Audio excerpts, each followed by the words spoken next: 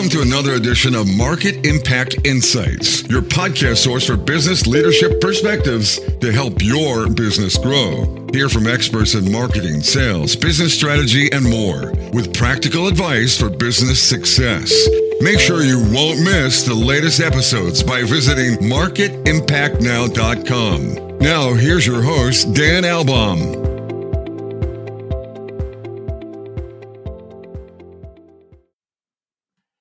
Welcome back, everyone.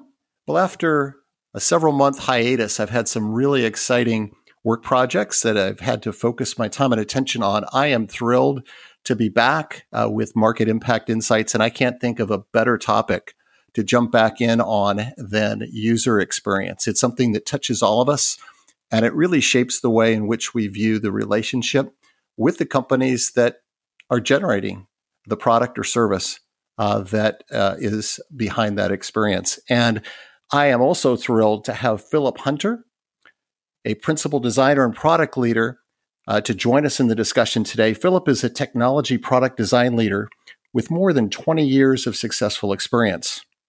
He's played pivotal roles in consumer voice and multimodal applications at Amazon Alexa, 24/7 AI, Microsoft Cortana, and 4 startups. Philip's also led product design efforts for Amazon Web Services and other enterprise software products. Philip is passionate about how teams work, how to understand, influence, and create complex systems, and the little details of product design that make big differences. Philip, welcome to Market Impact Insights. Thank you so much, Dan. It's really cool to be chatting with you today. So, Philip, you have this deep background, a very diverse background on the technology side. Maybe a great place to start is talking about how your perspective on user experience has evolved over time. Yeah, that's a great topic, and there are a couple of different angles to take there. One is looking at it as my own personal journey and just starting as a young person in technology when I was in my late 20s, and then working towards where I am today and starting to understand the depths that one can go to, or organizations need to go to deliver great user experience using multiple techniques. I focused on the design and product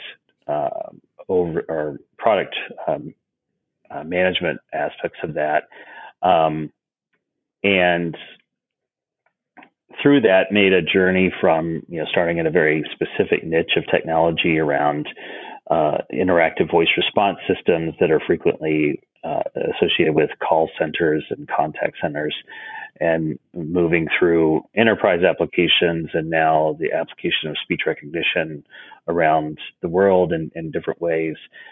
And through that, learning things like about the different parts of design, interaction design, visual design, and then getting into product design, where you're bringing a bunch of things together.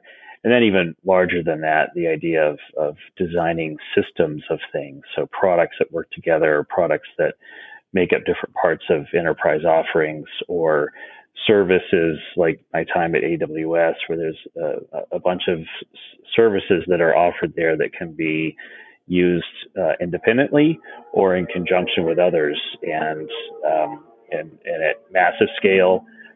Some of the companies that use AWS are the biggest, most recognizable companies in the world, all the way down to 2 women in a garage creating a startup. So the idea of how systems connect and all that. And then there's, as I'm kind of describing that at the same time, there's the evolution of our world of technology. When I started in technology, I didn't have a mobile phone. Most of the people I knew didn't have a mobile phone. Now we wouldn't be, we consider our walking out the door with our mobile phone as important as walking out the door with clothing. So our whole relationship to technology has undergone this massive shift. And because of that, the experience we have with that technology has also had to undergo. There's a day, not the two distant, certainly within living memory of for many of us, that technology was a thing that we interacted with occasionally. I remember being 16 and getting my first personal computer. So I lived the first 16 years of my life unbelievably without any sort of digital interaction. And technology back then was TV and basic video game systems. But now we're putting multiple pieces of technology in our homes. We carry around an incredibly sophisticated piece of technology in our pockets. And all of those have an experience with them. And we used to call it user interface. We used to call it human computer interaction. It all comes down, though, to the experience that we as humans have. And the more intimate that is, things in our home, items on our person, the more aware we are of how it affects us and how we would like it to affect us. And many of us have adopted these technologies because they provide value into our lives, but it doesn't mean that they aren't without frustration. And like you said at the beginning, user experience is really, it becomes almost a definition of the brand. And so when we want to look at how do we market, how do we ask people to give some of their valuable time, attention, money to our products, we have to think, okay, well, what is the thing that we're creating that they're going to have to live with every day, that they're going to experience, all the different touch points, all the different actions that happen in those touch points. A lot of our thinking around product goes back to sort of the off-the-shelf kind of thing. Somebody buys something, they bring it home, they're happy with it. Well, how we use our vacuum cleaner is very different than how we use our mobile phone. Our mobile phone is a conduit to the rest of the world. A website is now a source of knowledge, inspiration, factual information, and all of these sorts of things. And so that's a very different world to live in than I've analyzed the 52 different features of a vacuum cleaner that I want, and I found the right one. Your vacuum cleaner right now doesn't change over time. How you use it doesn't change over time, but many of the products that are offered today in the digital world do change over time, and our need, our expectations from them change over time. Yeah. I mean, it really is come down to very much of a personal relationship with technology, as you were talking, just down at an individual level, right? What those expectations are, what those hopes are, what those reactions are, what the learning is over time, right? It's hard to generalize that, right? It just comes down to a very personal sort of thing. Yeah, and it means and it's personal, and the system behind it though is massive and interconnected in so many different ways. And so it's when I was at Amazon, there was always discussion of scale. And at Amazon, scale means get big. I like to think of scale, though, as expanding both directions. And maybe it even is there's a big set of personal things that we have to consider today versus, when we typically have thought about mass market, we've thought about a single thing that's offered to many different people. Now we have to think more about it may look like a single thing, but it has many ways of showing up for all of those different people. The way you and I use our mobile phones is probably quite different. It might be the same, phone, or a very similar phone, but it does not mean that we are using it even remotely in the same way.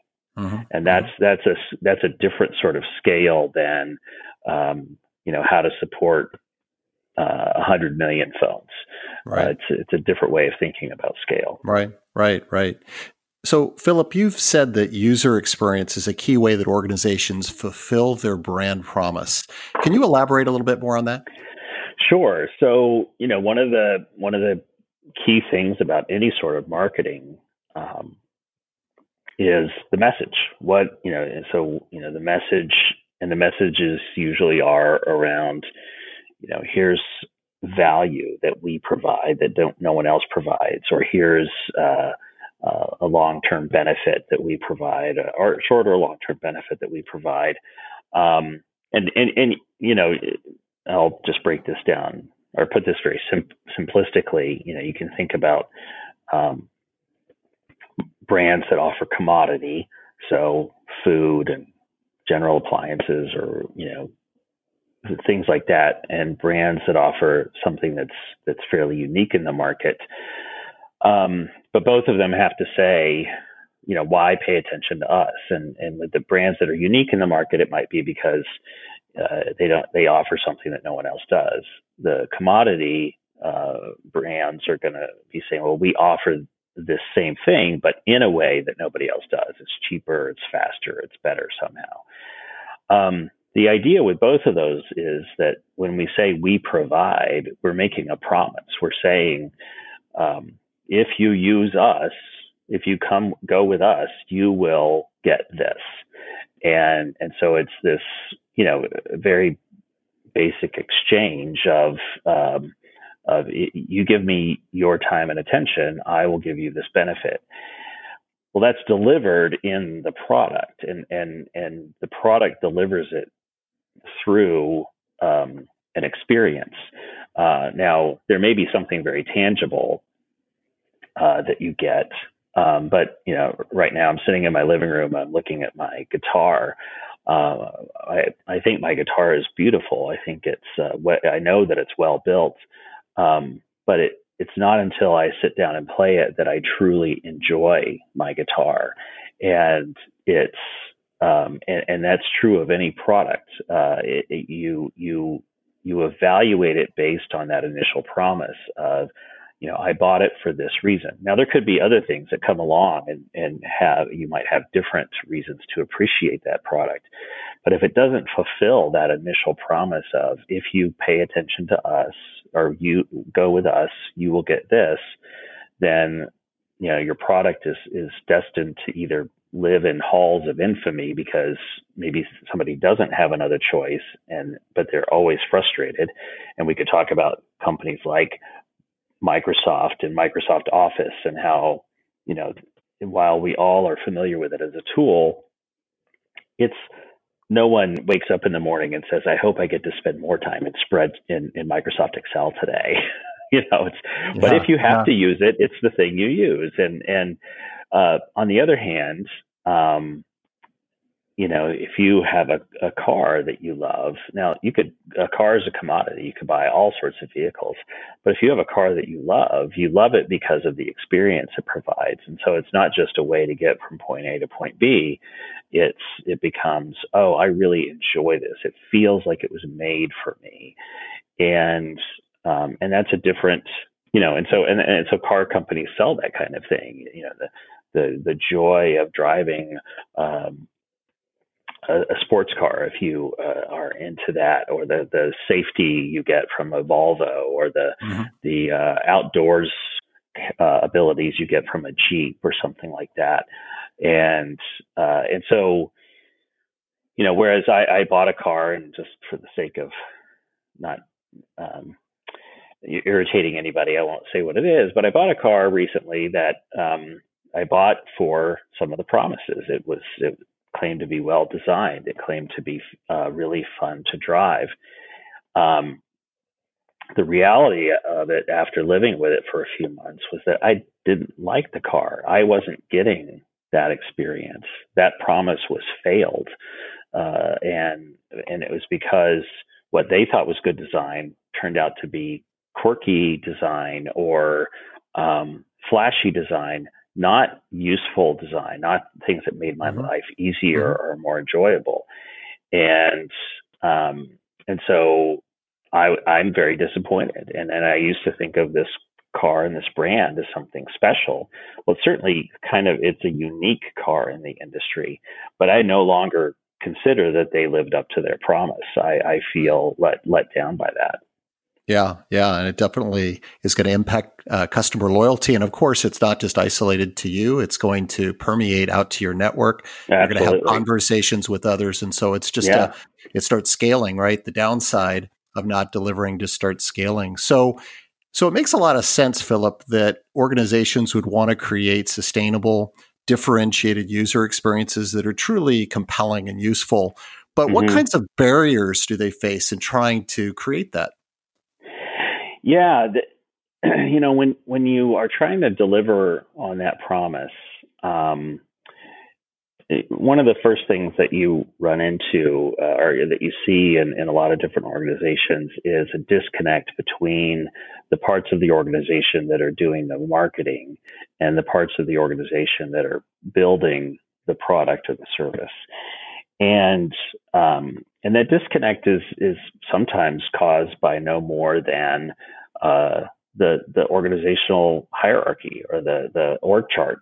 The idea that there are different leadership, folks at the top, and that those folks may have some discussions, but then they cascade basically marching orders down through their orgs, but those marching orders are often about accomplish this. What it doesn't usually say, that's usually critically important, is go work with this other team that's outside of our organization to understand what it is we're going to accomplish, or understand what we're going to deliver, understand why we want to do things in a certain way, and then come up with a cohesive plan. When I've worked in the product and technology side of companies my whole career, but what I learned fairly early on was that what was being said into our market, i.e., by our marketing team, was not what I would say about the product and the service. And I went to investigate that. I started spending time like, well, why do we talk about it this way, or why do we say these things? And I would get deals brought to me. And at the time I was doing, or in my early days, I did a lot of custom application work. And the things that were getting sold based on that marketing were things that we couldn't deliver very effectively. And so what I got really frustrated with was, this idea that I'm supposed to deliver whatever you say. Well, I can't, because if some of the stuff maybe I could, but I would need a lot more time to build it. And so that's, one thing is just that this operational disconnect within the organization of what different teams are doing. The flip side is that people in the marketing organizations and the sales organizations often have a sort of a built-in connection to customers, right? They're talking to prospects. They're out there looking at competitors. They're reading the market. And a lot of times product teams are busy thinking, oh, we've got really good ideas, so we're going to build this, and then we're going to tell marketing to go, sell it, or to go, show it to the world. Well, marketing's already doing something else. They're not waiting around. And so they're out there marketing what they also think would be a good idea in the marketplace. So if those two things don't meet up, you could obviously see the trouble that, oh, the product team has spent all this time building something that they thought was a good idea. The marketing team is out there marketing things that they thought was a good idea. But the problem is those aren't the same thing. And so all of a sudden you've got, disarray inside of an organization. So one thing is just simply getting teams to talk to each other and plan together and agree on sort of how do we make decisions about what we're going to build and how we're going to market it in a way that really supports both teams. And so in my career, and I'll talk about my time at another part of my time at Alexa or Amazon or Alexa. We were in the Alexa Skills Kit trying to offer developers in the marketplace tools and incentives to build things to run on the Echo and the Echo Dot and all of these smart speakers, And at the same time, though, the things that would be getting built would be used by Amazon customers in their homes. And there were a lot of things being marketed about Alexa and all its services and capabilities, and I paid attention to those. And so I would go to the marketing team and I'd say, okay, look, we've got these sort of two customer sets. We've got the end users who buy these smart speakers and will put them in their homes and use them, and then we also have the developers who are supposed to be building those things. How are you going to talk to those people? How are we trying to engage them? How do we support them the best? And now I was able to take answers to questions like those and turn them into features and product needs. And we had really great ideas about how to make those work. And then there were other times where I was able to say, hey, I've been in the speech recognition world for a long time, and I've worked with many developers and many kinds of development teams. So here are some of the things that I think that I know that they need in this new world. And I, was able to bring those to the marketing team and say, how would we, these will help developers build faster. They'll help them build better things. And, they would listen to that and say, okay, well, here's how we would sort of think about that from a marketing angle. And that was really helpful. And plus then they were invested in, helping me get that out the door. So, and a lot of that is, it certainly shows up in the user experience, how do tools look, how do tools work, how do consumers interact with these devices. At the same time, there's a lot more to delivering on that. There's, engineering effort and then, just going through the software life cycle. And so some of the barrier too are some of the challenges as well is getting the chain, basically the operations chain to all work together. And so especially when you've got hardware involved, it gets really interesting, and you've got to get really, really intentional about how communication and alignment takes place. And Amazon's got some pretty good processes for that, but a lot of other companies don't yet. Yeah. And a lot of moving pieces, right. A lot of interdependencies. So when we're thinking about all of these teams working together with a common goal to create the best user experience, what role does measurement and metrics accountability play in all of this? Well, that's a huge thing. And it's in the field of user experience, it's still kind of a bit of a controversial area, because we all love quantitative metrics, right? We like to put numbers on things. Not everything we solve, though, for when we're creating a good user experience, or even necessarily when we're delivering on brand, is something that's innately measurable. How do you measure how happy someone is? Someone could say, "I'm very happy," or "I'm not that happy," or someone could, but what number can we put on that? And we've used Likert scales, the 1 to 5 or 1 to 7. But the problem is that people themselves aren't calibrated, right? Like, one of my least favorite questions to get asked in a survey is, did we provide excellent customer service to you today? I'm like, no. And they're like, oh no, did we let you down? I mean, no, you also didn't let me down. It was just fine. It was good enough. It was what it needed to be.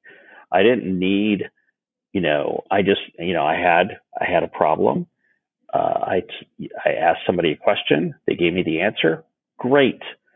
Now, what would rise to the level of excellence is if I had a major problem and I didn't think it could be taken care of, and then it turns out that this person knew some magical thing that I didn't know before, and they took care of it so quickly and made it even better than it was before. Now that would rise to the level of excellence, but that's a specific scenario. And so what I'm getting at is that there are certain things that we can measure very effectively around user experience, like if a task shouldn't take very long, then we can measure, okay, well, how long does it take people? Or we can understand, overall performance. Does the system most of the time do what somebody needs it to do?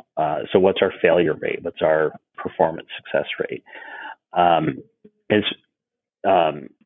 so first there's this problem of, things like emotional satisfaction, which comes along with experience, is very hard to measure. And we've tried different stand-ins like Net Promoter Score, thinking that the more people seem to be willing to tell somebody else about this in a positive way, a recommendation, then we think, oh, things must be good. It's good. It's okay, but it's not an actual measure of experience. It's just a measure of sort of brand loyalty is a good way to think about it, I suppose. And then there's things like CSAT or customer satisfaction, also really ambiguous, and what you don't know necessarily, or what I see a lot is that there's people get asked, or customers get asked, how satisfied are you? And setting aside the idea that satisfaction is something that has a quantitative metric, where we really run into trouble is what aspect do they really have in mind of the interaction or the brand when we ask that question? Is it the last thing that they did, or is it the lifetime use of the product, or is it overall impression of the brand? So we have a really hard time, aligning metrics that measure ambiguous things with what it is that they're actually measuring. So that's one. But it's the more you try, I will say, the better you should. So this is not an endorsement of giving those things up. It's just to understand that not everything is as easily aligned with clarity as we think it is. Now, saying all that, let me say this, because this is probably the most important thing about this. When you are building something, when you are creating, or when you are trying to evaluate how well you are meeting customer needs or gaining traction with customers, it's super important to know inside the organization what success means. What do you mean if we imagine, if we're launching a new product and in 6 months we want to be widespread in the marketplace, what does success look like? And in a very concrete way, like what, if we want to pick a number, what number do we pick? If we want to pick qualities or objectives, like which ones are important? And there's a number of different methodologies you can use here around metrics. There's objectives and key results. There's KPIs. There's all sorts of things that are out there. Some I think are moderately better than others, but all of them really, the true usefulness, the true value in each of them is to get the different parts of the organization talking about success in a very concrete way. Because if you leave it to the end, or if you leave it to post-launch, what you've really built is something that didn't have a lot of direction to it, that didn't have a concrete aim, and you might have wasted time and built things that you didn't need to build, or you might have built things in the wrong direction. It's kind of like, I'll just, again, to be simplistic about it, it's like saying I want to build a road and just starting to lay down asphalt, or starting to clear land and lay down asphalt. Where's my road going? What's in the way of the road? What kind of road am I building? Am I building a city street, or a neighborhood, a tree-lined neighborhood street, or am I building a highway? But a lot of companies start with this idea of like, well, we're just going to build this product. And, my immediate questions are, who are you building it for? What do they need you to do for them? What are they looking for? What are they lacking in their lives that this product fills for them? When will they use it? Where will they use it?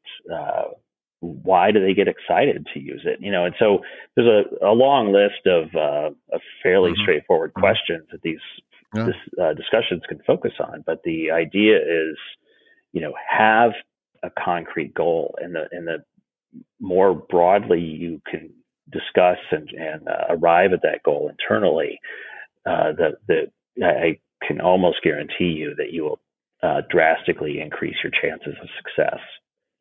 Yeah, it makes a lot of sense. It's context, it's vision in terms of what the end outcome is, right? So that the activity of developing and building has a purpose, right? It's heading in a particular direction. That makes a lot of sense, Philip. Yeah, one other thing I'll add is it doesn't have to be something that your customers are necessarily aware of yet or have, keenly in mind. So there's this, these discussions about, well, build what your customers want. Well, the thing is, you may not always be able to find that out. One of my key go-to examples, even though it's cliche at this point, is the original iPhone.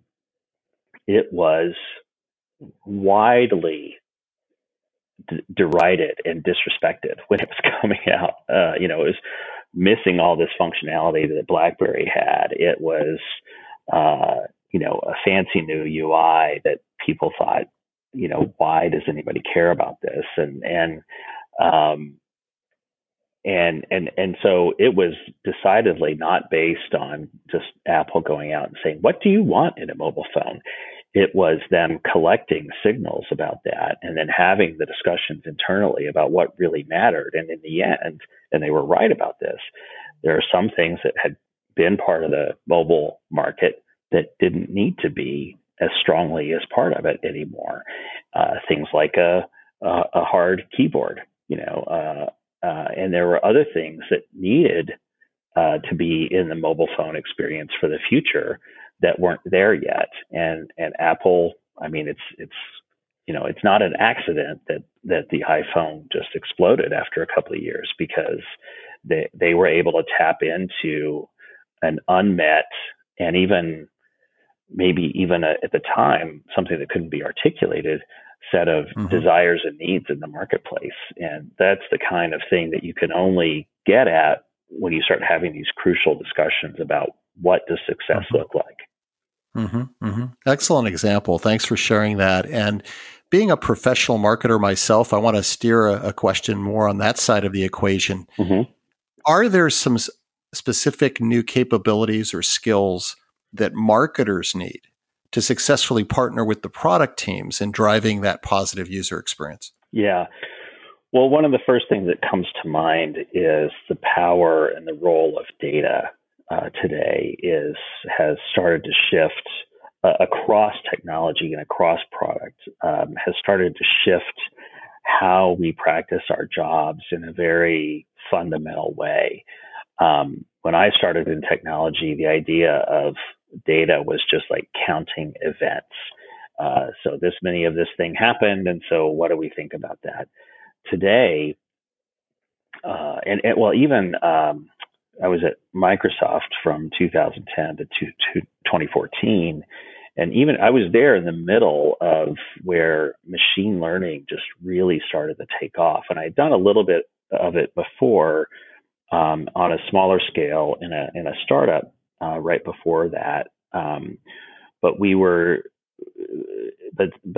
it was sort of manual. We would gather a lot of data, and then we would sit around and evaluate it for a long time. And we would use spreadsheets and stuff to manipulate it. But machine learning, was this next step of, first of all, taking extraordinarily large amounts of data, and then using algorithms and other automated methods to start to evaluate it at scale in a way that the human, is really beyond what the human brain can comprehend at one time.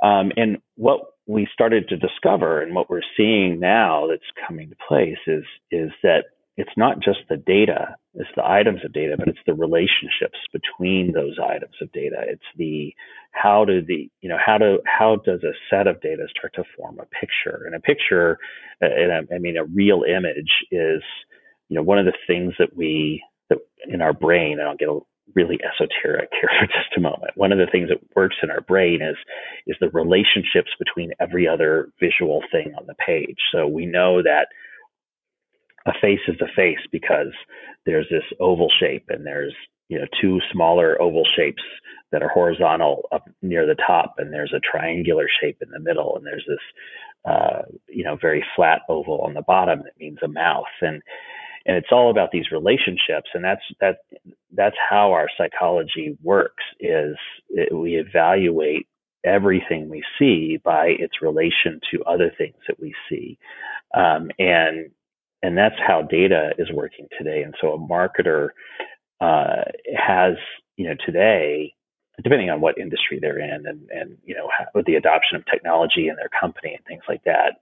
But in general, marketers and other parts of the product and company team have access to amazing amounts of data, but not the skill sets yet to start to understand the relationships or even to uncover the relationships between those. And so working with data is a key skill to learn. And I know someone who works at a company who specializes in uncovering those relationships, and they provide value by basically showing their customers, their company customers, the clients, to ways of seeing new patterns and new realities in the data that they couldn't see before because those companies didn't know how to put it together.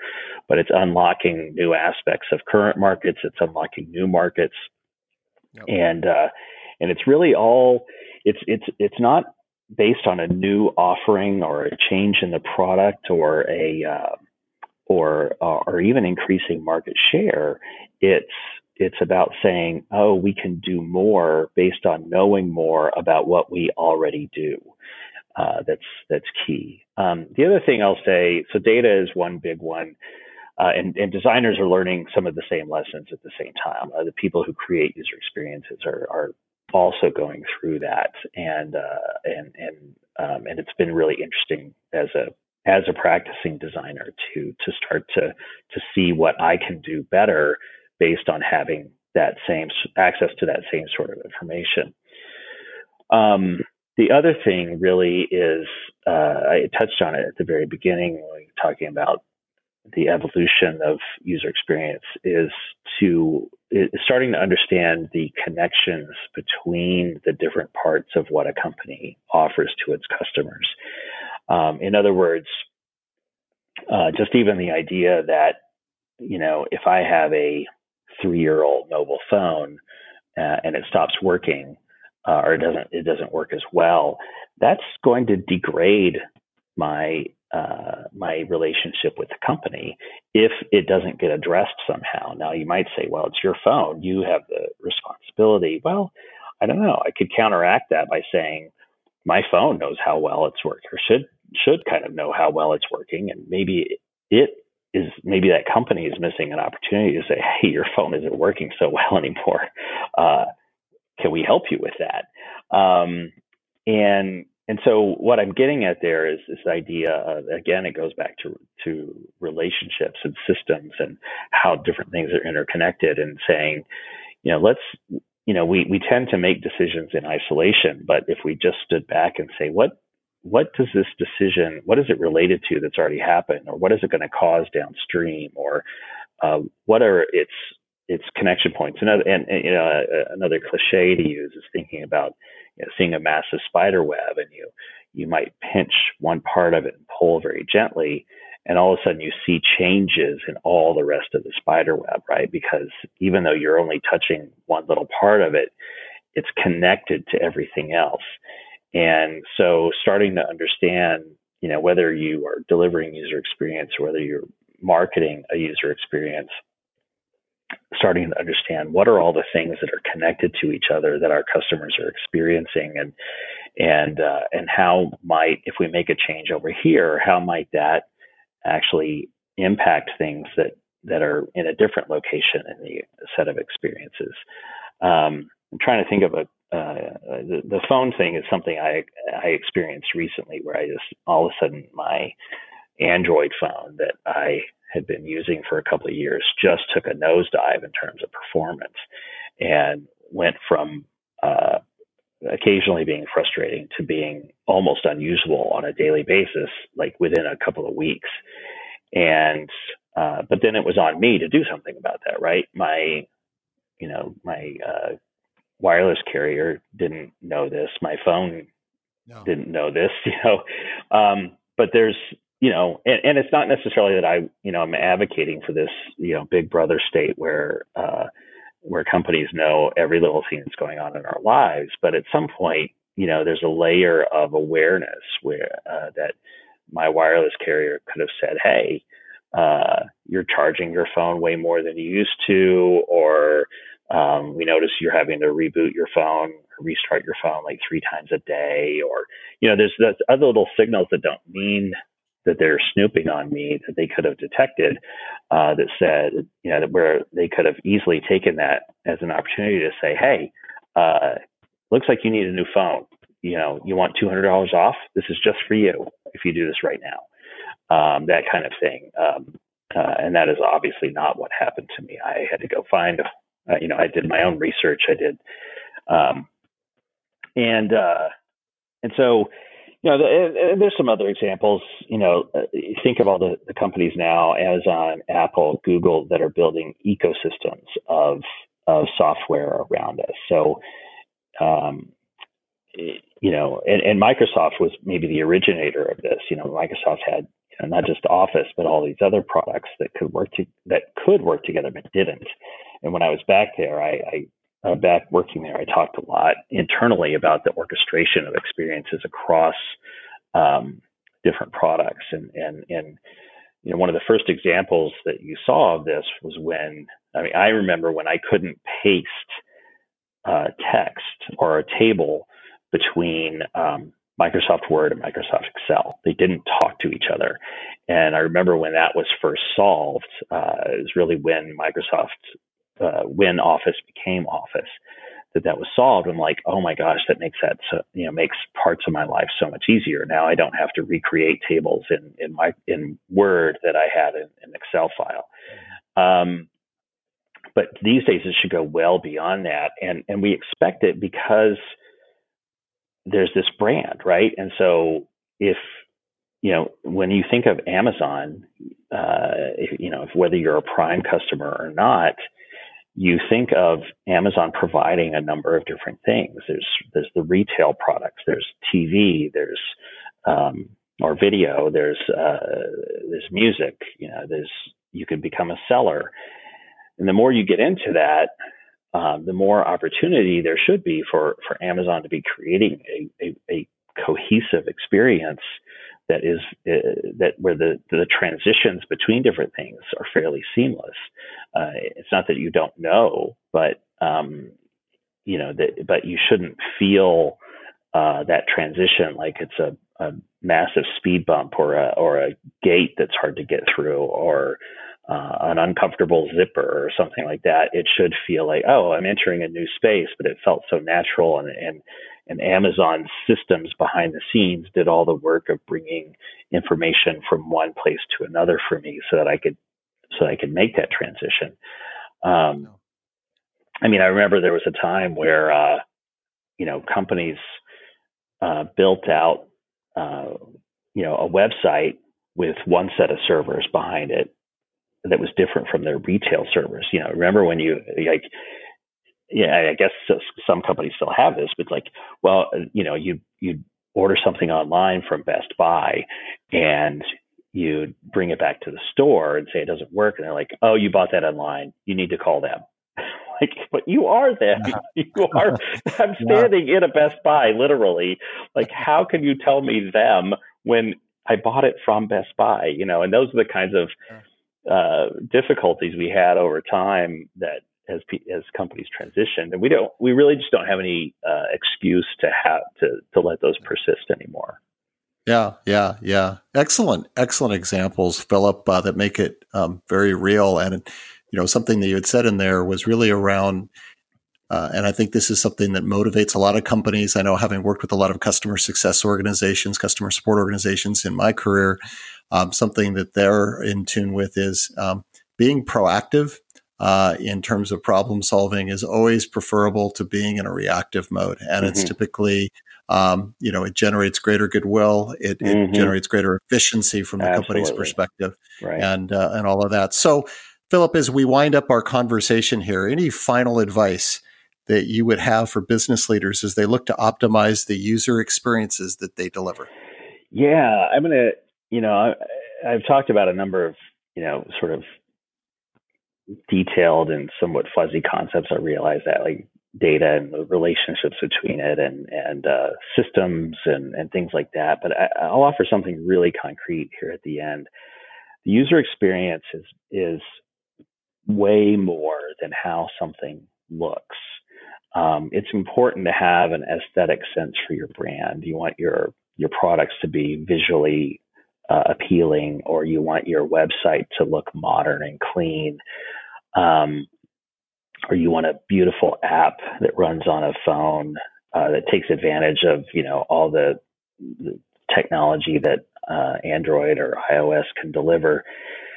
And that's fine. I love beautiful things, but we have conflated user experience with the visual aspects too much. That and said, well, if it uses the right colors or has the right overall appearance, that we're providing a good user experience. But a user experience is much more than that. It's really the everyday use of it. How does it feel to use it? How does it make you think, wow, my life is faster, or this task is much easier, or my overall enjoyment of this, relative enjoyment of this task is higher. And it's not that, if you're a financial services company, it's not that you want somebody to say, wow, that was the best financial services app and I just really enjoyed using it. It's that people use something related that you've built for them, and then they say, wow, I feel like I know where my money is. I know that it's safe. I know that it's doing work for my future. I feel taken care of. I feel understood. Those are the kinds of things you get from a good user experience. Is I feel, as a consumer of your product and someone who's believes in your brand, I feel understood. I feel respected. I feel like my desires are genuinely cared for. And that translates into user experience by all the decisions we make about how something works. What are the steps someone needs to do to accomplish something? It's how the website feels. Do the words make sense? Do the steps are the steps easy to understand? Do I know what's happening when something's being done for me, or when I'm being asked to do something? Do I, as the end user, know what the outcome should be? What is a good outcome? What does that look like? And how will I know when I get there? So user experience is just, I think one of the biggest fundamental shifts around the practice of user experience, and whether it's they're working with the marketing team or the engineering team or executive leadership, is the idea that user experience in the end is how good does someone feel? Not how, well, let me finish my sentence. How good does someone feel when they're using the product? And now that, again, like other emotional states, that's relative. If someone is playing a game, it can actually be good to feel frustrated or to feel challenged, because that's what we expect in a game or it could be that we want just to be entertained and it's funny. But most games have an element of frustration and challenge to it. That's why we play them. At the same time, if we are doing shopping, if we're shopping, we want that experience to feel like we've got the right kind of selection, that we're able to find the things that we want really easily, that we're able to acquire it really easily, that we feel like it's a fair price. And we want all of that stuff to be really transparent to us. And so what good means is is highly contextual, like we talked about earlier. But at the same time, for any given enterprise, it should be something that's identifiable. And it doesn't always mean that someone is bouncing off the walls with excitement and giddiness because they used your product. Sometimes it's just, wow, that was just great. That makes my life better. Or that was easier than I expected is, also a good measure of good. The measures of bad are frequently easier to tell. You don't want your customers to feel like they're frustrated or they're disrespected or that things take too long or that the amount of effort they had to put in was not worth the result, or they feel like they didn't get value, or so all of those sorts of the negatives. Sometimes you work toward the positive by eliminating the negative, and so that's really my key thing is like. Leaders, I want leaders of companies to understand more and more that user experience is not just how it looks. That can play a part, but it's how it works and how someone feels when and after they've used it. Well, Philip, you've given us all a lot to think about. Thanks again for joining Market Impact Insights today and talking about user experience. It's been great. And a reminder to all of our listeners to please rate and review the podcast wherever you're listening to the content, including on iTunes. And make sure to check out marketimpactnow.com for the latest in business leadership perspectives. So long until next time.